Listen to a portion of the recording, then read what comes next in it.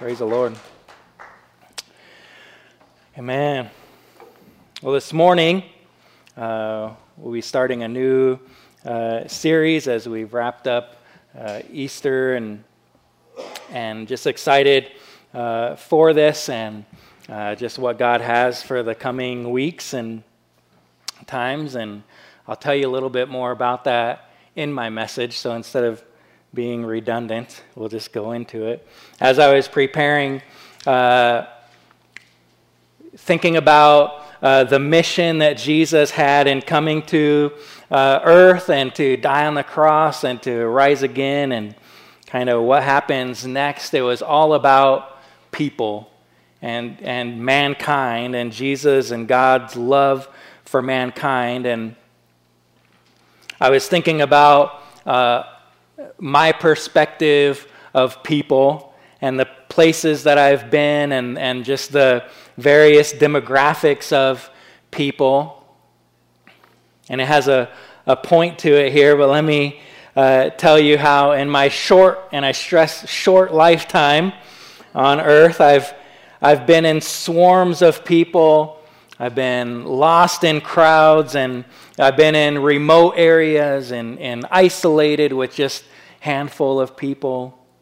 I've walked the downtown streets of Seattle and Minneapolis and Chicago and St. Louis and Kansas City, where thousands of people are right around you, going about their daily lives. I've hiked to villages in the hills of Haiti where we had to drive for miles on an empty riverbed just to get to the spot where we can hike up to the point, and you walk a couple miles to find just one house, and then a mile later you find another house, and these are just the, when I say house, they're just the size of like our master bedroom in our house. I've walked the dirt roads to a church in Venezuela and worshiped next to people who lived in houses just across this road that were made out of tin sheets and cardboard and tarps. I've been on the shores of Oregon Beach looking out across the Pacific Ocean with no one else in sight up and down the beach there. And I've relaxed in Cocoa Beach, Florida, looking out over the Atlantic. I've ventured to the Space Needle in Seattle, where nearly 4,000 people visit it every single day. Last year, while in Chicago on a mission trip, we went to the famous bean, they call it. It's called the Cloud Gateway. It's that big mirror ball that anyone that goes to Chicago, you see. So if you see pictures of someone in front of a big, weird-looking ball, okay, they're in downtown Chicago, and 13,000 people visit that spot every day.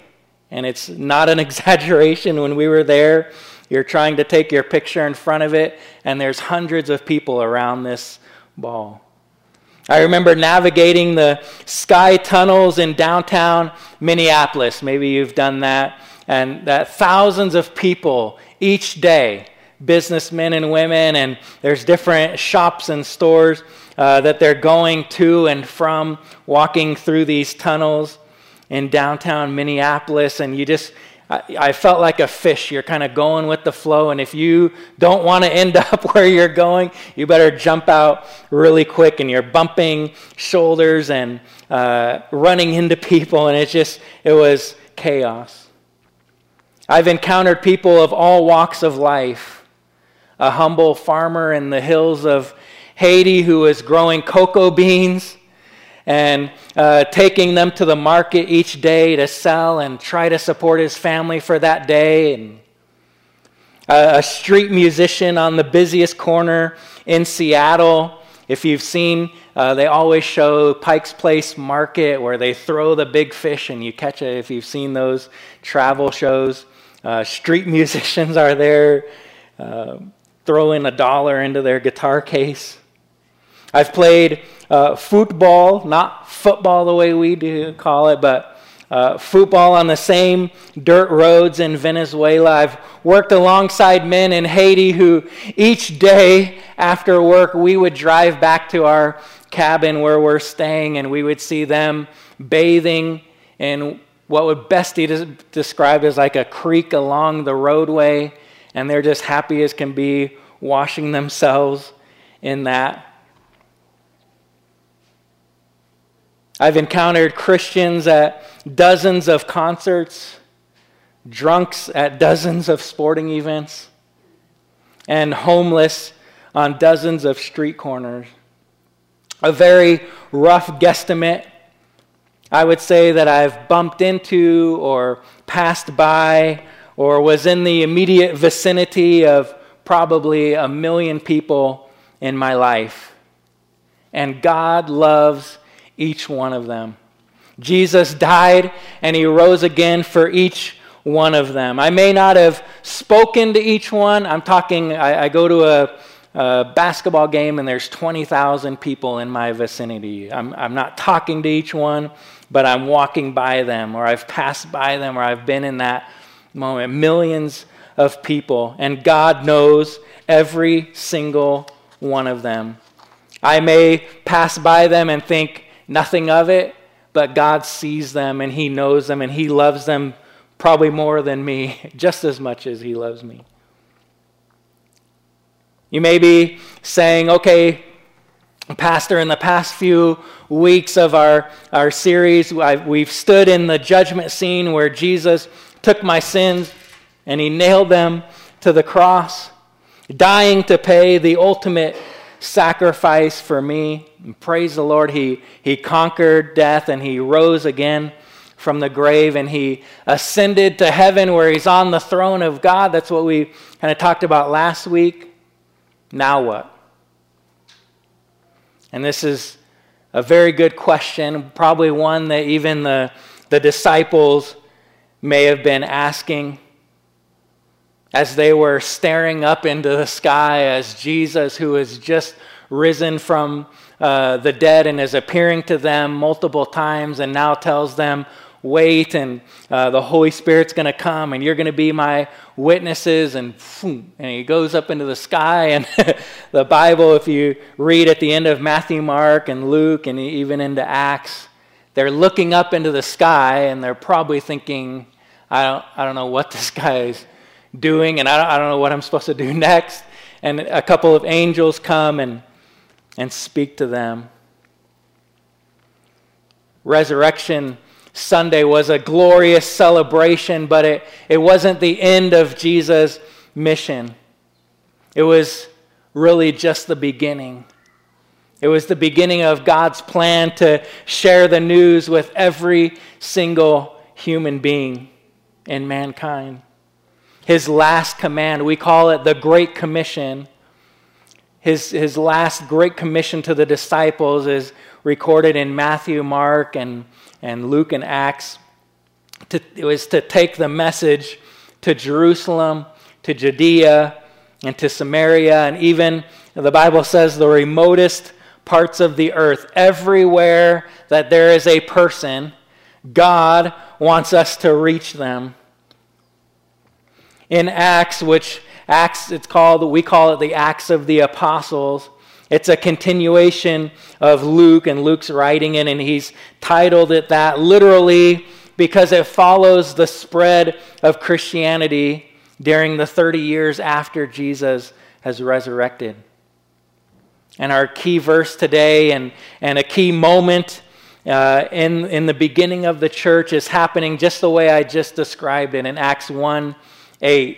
Jesus tells them, you will receive power when the Holy Spirit comes on you, and you will be my witnesses in Jerusalem and in all of Judea and in Samaria and to the remotest parts of the earth.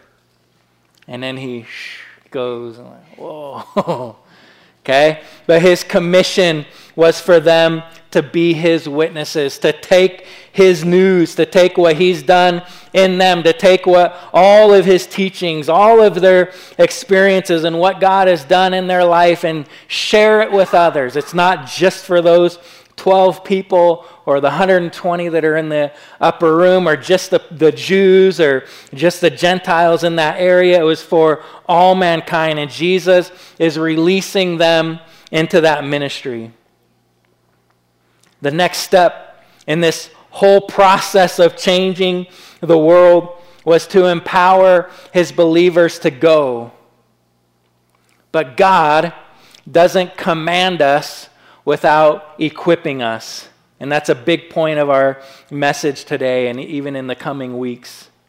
He has gifted each of us with unique talents and gifts purposed to use for his glory. And our doing so is our worship to him. You'll see in Romans 12, I want to start right now with verse 1. I believe it's on, I put on the screen. Romans 12, verse 1, and you can stay in Romans 12. We're going to go through a few of the verses there. So Romans 12, kind of in the middle of the New Testament, after Matthew, Mark, Luke, and John. Romans 12:1, he says, "Therefore I urge you, brethren," and sisterin.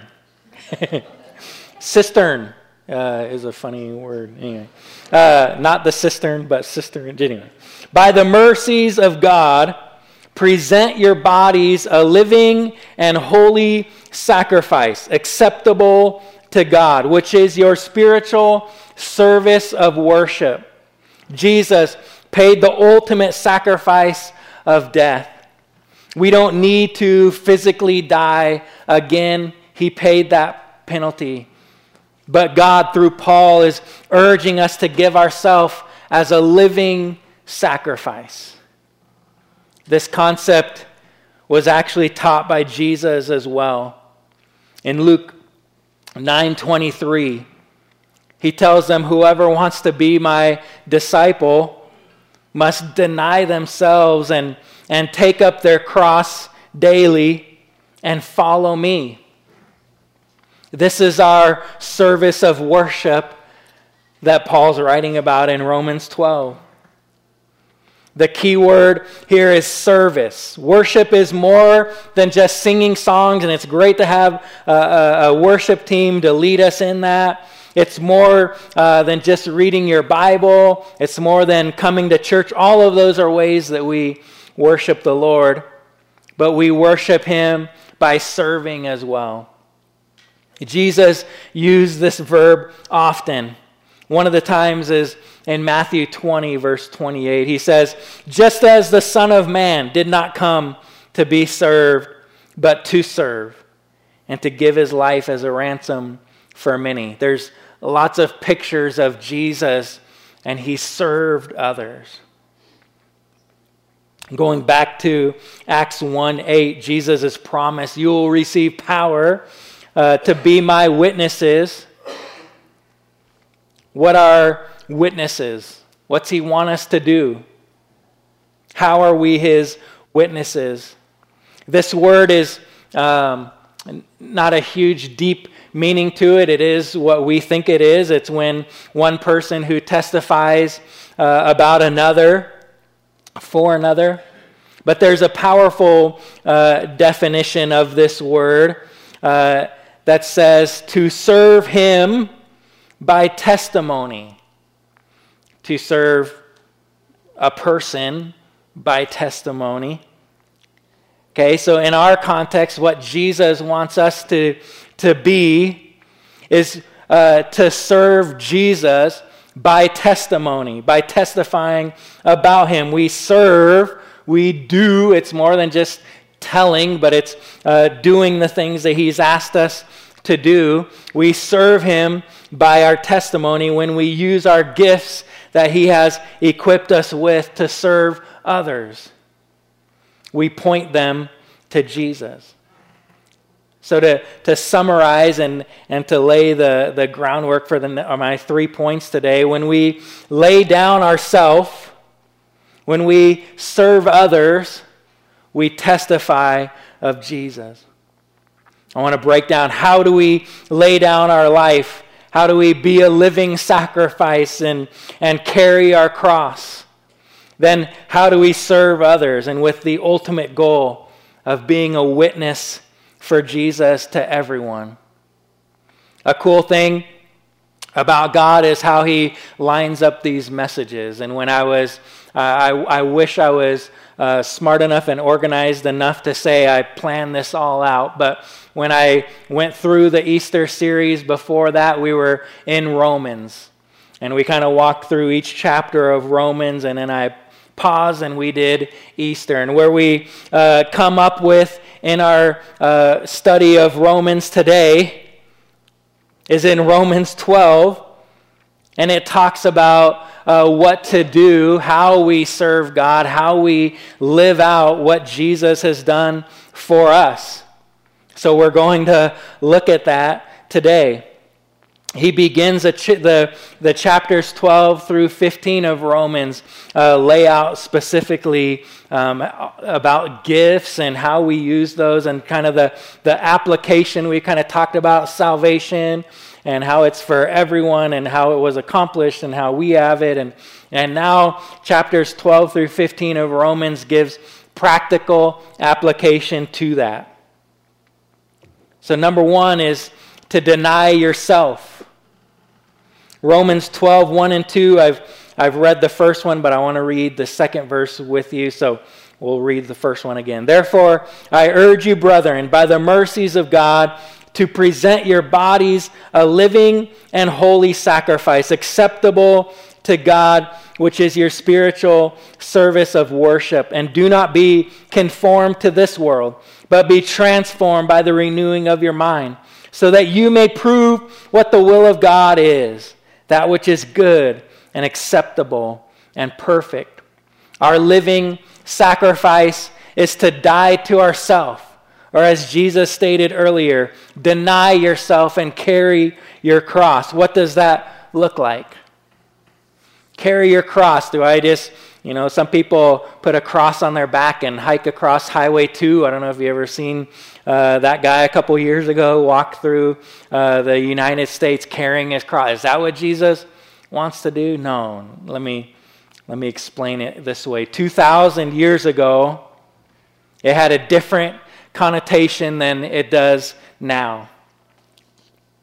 Reading from one of my commentator authors, he says the Christians view the cross now as a cherished symbol of atonement, forgiveness, grace, and love. We put it on our sanctuary walls, we hang it around our neck, and we observe and use it as a reminder, right? But in Jesus' day, the cross represented a torturous death. The Romans forced convicted criminals to carry their own crosses to the place of crucifixion. Bearing a cross meant that one was about to die, and that one would face ridicule and disgrace along the way. That's what happened with Jesus as he carried his cross to the crucifixion. We looked at that. So Jesus' command to take up your cross and follow me is a call to self-abasement and self-sacrifice. One must be willing to die in order to follow Jesus. Dying to self is an absolute surrender to God. After Jesus commanded cross-bearing, he said, whoever wants to save their life will lose it, but whoever loses their life for me will find it. There's a major message just in this verses. We can't get into that today. He continues, what good will it be for someone to gain the whole world but forfeit their soul? Or what can anyone give in exchange for their soul? Although the call to take up our cross is tough, the reward is matchless. The other historical context I'd like to look at in this point is in the act of worship. Back in this time frame, a worshiper used to offer animals or produce at the temple, but now is called to offer him or herself. For those who bring something to an altar, the act of worship ended when that sacrifice was consumed. For those who offer themselves, the sacrificial act is just the beginning. The Christian is a living sacrifice, which means that worship is transferred out of the temple and into the streets. Thus, by taking up your cross and denying yourself causes the transforming or renewing of our mind. We do a factory reset. Any tech people, sometimes that's what our computers need, and that's what we need. There needs to be a separation from our worldly mindset to our Christ mindset. And this, we talked about it earlier in Romans, this may take time, and it's the process of sanctification that when you come to a saving knowledge of Jesus, we have to put to an end some of the habits that we had earlier. We can't live for God and still do the sins and the things that we've done before. We need to strive to put an end to those things. And we want to be like Christ. When we follow Christ, we want to be like Him. We need to be different than the world. That when the world sees us, they can see Jesus through us. Second point, a transformed mind serves others. Romans 12:3-5. He goes on to say, "For through the grace given to me, I say to everyone among you not to think more highly of himself than he ought to think, but to think so as to have sound judgment, as God has allotted to each a measure of faith. For just as we have many members in one body, and all the members do not have the same function, so we, who are many, are one body in Christ, and individually members one of another. We worship God by serving others." This passage is directed towards the Christians.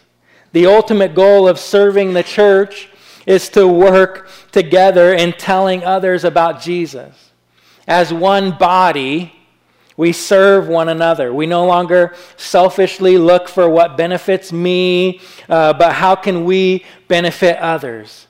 Here, Paul insists that a person with a renewed mind should look at the diversity in the body of Christ, not as an opportunity for posturing oneself of who I'm better than or what my gifting is, but as an opportunity to assume the posture of a servant. Membership in the body of Christ has its responsibility, like verse 5 says, that each member belongs to all the others. We work together as one body, each with individual strengths and giftings to do the ministry. So my third and final point is, we serve others, we are His witnesses. Romans 12:6-8, since we have gifts that differ according to the grace given to us, each of us is to exercise them accordingly. If prophecy, according to the proportion of his faith. If service, in his serving. Or he who teaches, in his teaching. Or he who exhorts, in his exhortation. He who gives with liberality. He who leads with diligence. He who shows mercy with cheerfulness. To repeat an earlier statement, when God commissions us, He equips us. Okay? He gives us these gifts that I just read. He also has a list of gifts in 1 Corinthians 12. You can read about Ephesians 4. And these are all gifts that are used to spread the message of Jesus to every person. That's His goal. But I also, two quick things about these lists to point out.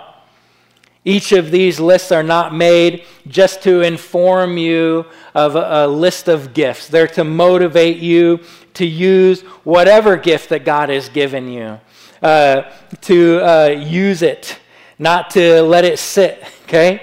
And that neither this list or the other two is an exhaustive, complete list, that if you have, you have a gift that's not listed, man, you can still use that gift for the kingdom of God. It's not these aren't complete lists. Their primary purpose for him saying these things is to motivation. After each one, he said, use it. If your gift is prophecy, use it. If it's service, use it. If it's teaching, use it. Next Sunday, as I'll be gone for the missions trip, we'll have a very good speaker here for you, and so encourage you that more of you should show up than you do when I'm speaking. This guy will kill it, and he'll be better than anything I've ever... No, just kidding. But his name's Dave Bennett, and he's a professor at Trinity Bible College.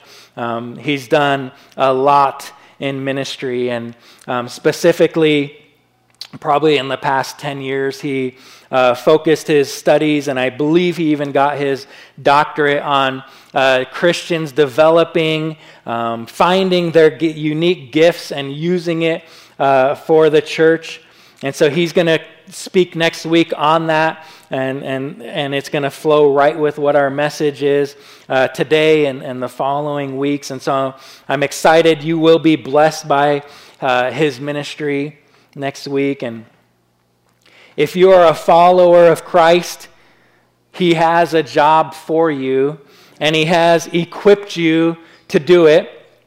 I had a quick story I was going to tell, but I'll skip it with time. But I worked for an employer that told me to do stuff and didn't equip me to do it, and he would get mad that I didn't do it right. So if you're going to tell someone to do something, praise the Lord that God equips us when he tells us to do something. Okay? As we wrap up this message, I'm going to be honest with you. The next few moments, I might step on some toes. So if you want to get them back under your seat here, I'm going to ask you to do something a little bit crazy in a few moments. But first, this body of Christ right here in the four walls of this church, this body of Christ needs you. We have a lot of people in our area. You guys come from towns all around this area, and our reach is great.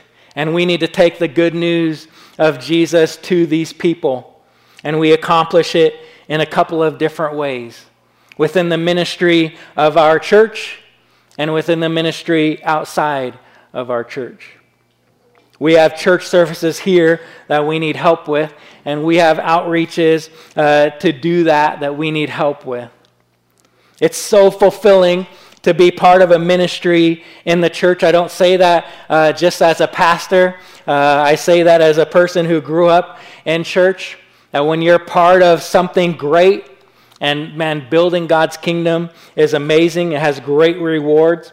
And most of it is just the satisfaction and the fulfillment of seeing lives changed. Okay, the nursery, it's loud. I can hear them today. I'm not going to be mad about that. I'm going to rejoice because I've been in churches that had nobody under 18 and it was quiet and it was dead. They are the future Christians and leaders of our church and this great nation. And working in the nursery is a chance to be some of the first introductory lessons to them, to these children, about who God is. And it can be simple. It's more than just babysitting or just watching them. Okay? I have a bratty toddler that's in there, and I apologize, but he needs Jesus. Okay? And he doesn't always listen to me, so he can listen to you. Okay? Kids Church is an awesome opportunity to go a little bit deeper and to lay the foundations for those children's faith in God. Just last week, we had 3 kids raise their hand and ask Jesus into their life and choose to follow him. And I know there's a lot of kids in there. And just in the past, because of Kids Church and you leaders with them, there's a lot of kids in there who have given their life to Jesus. We're getting the youth ministry going, and it's extremely important that these are formative years to help students learn and to grow in their relationship with God, that when the storms of life come, the real world, we call it, and they're going out on their own, and they're mixed up and they have a lot of different messages, they have the Bible and they have a foundation that they learned about in church. We may not see it, they may be straying from it, but they will remember. They will remember, and we pray for them. Other ministries in our church that is crucial is the hospitalities, the greeters, the ushers, the audio and visual department. I know it takes a bit more training and knowledge to run this stuff, but we really need more people to help. Hopefully you didn't notice it last week, but our two main guys were out and we kind of scrambled a little bit. But praise God, I can't remember who I was telling, but Jesus didn't have words on the screen and an amazing worship team when he preached, so I guess I don't need one either, but it probably helps me to do better, but anyways. So would you stand with me, and I want to challenge you today that God has placed in you talents and abilities, giftings that he wants you to use for his ministry. I'm going to ask you in our closing today to do something that's going to stretch you a little bit, okay? You can be mad at me later. My phone number's in the newsletter. You can let me have it, okay? But we're going to close praying together up at the front. And so I'm going to ask you to all come up around the altar, and we just want to pray together. It doesn't have to pray out loud. We're not going to make every single one of you pray, but we are a body of Christ. And walking to the front and praying together up here together shows unity, and that we want to do what God has placed in our life to do, and we want to seek him today. God, how can you use me to reach other people? If you would have saw me as a teenage boy, I probably never would have spoke to you. I was so shy and so timid. I didn't talk to anyone. I was scared, and God developed the gifts in me, and he equipped me to be able to stand on a stage and preach the good news and be able to go to people in other countries and pray for them and go into the downtown streets and talk to people. God equips you when he calls you, and he has called you. He's commissioned you to go. So would you join me up at the front? We're going to make everybody come up here. I instructed the ushers that anyone who stays back, you're going to give double to the offering. Just kidding, just kidding, just kidding, just kidding. Just kidding. I should say we also give discounts for those who serve. So if you serve the church, you only have to give 5%. No, just kidding, just kidding, just kidding. Just kidding. But I want to ask you guys to not just stand here today, but be in prayer of how you can use the gifts that God has blessed you with. Some of you can teach. Some of you can encourage. One of the gifts that Paul, what we read about in Romans 12, is the gift of exhortation. Some people may say, I can never sit in a nursery. I can't get up in front of people to talk. But man, there's a mighty gift in prophecy and exhortation that he explains or he lists in here, that you can encourage one another. You know how hard it is to serve the Lord, and people need to be encouraged in their walk with God. That's a great gift to have. You may think, I don't know, God put a verse on my mind to tell someone, but man, what if they don't like it? What if it doesn't speak to them? Man, if you can encourage them, I guarantee it's going to speak to them. It's going to be right on.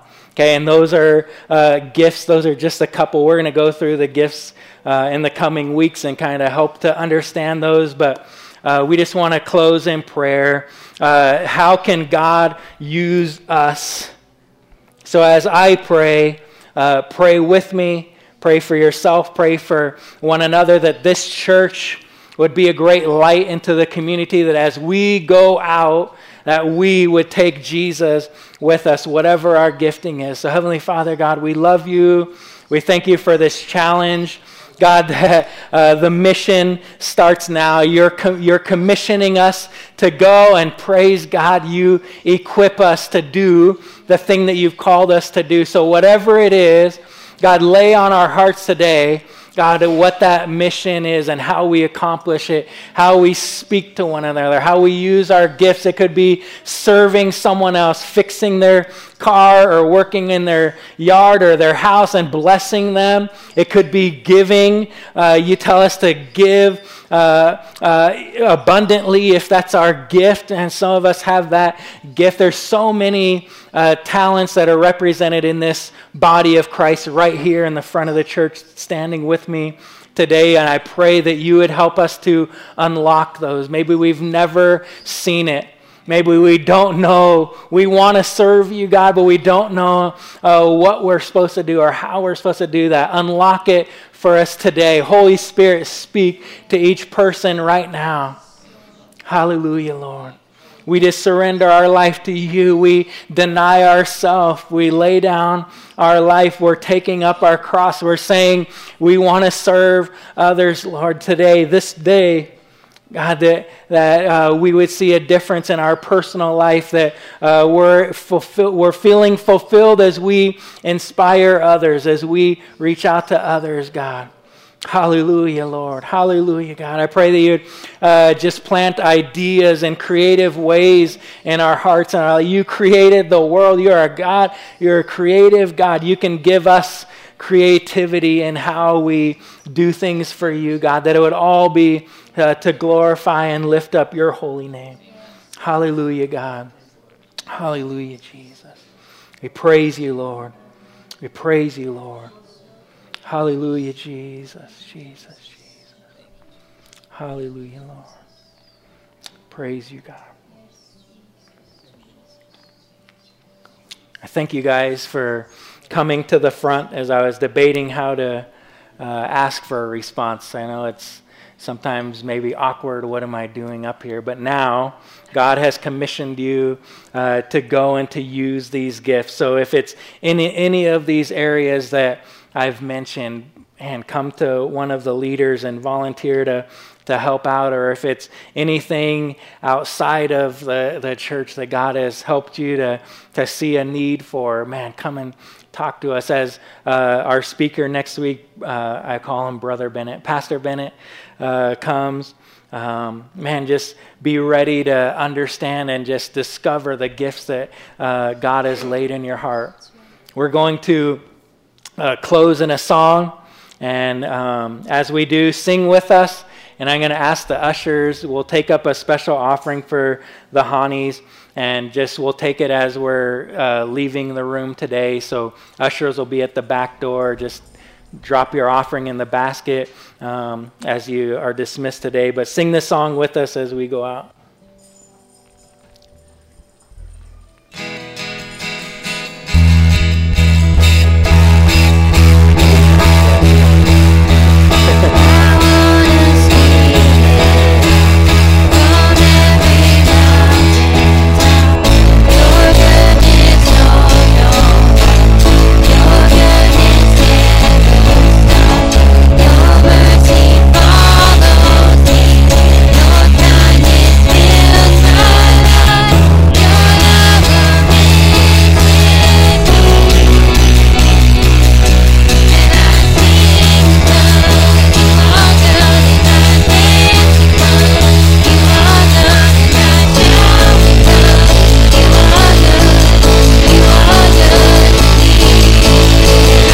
Bless you. You are dismissed to go. Remember, if you're in the Sykeston group, we want to meet with you in the back. And if you're going on the missions trip in the fellowship hall, I promise 10 minutes or less missions trip, 10 minutes or less. Thank you.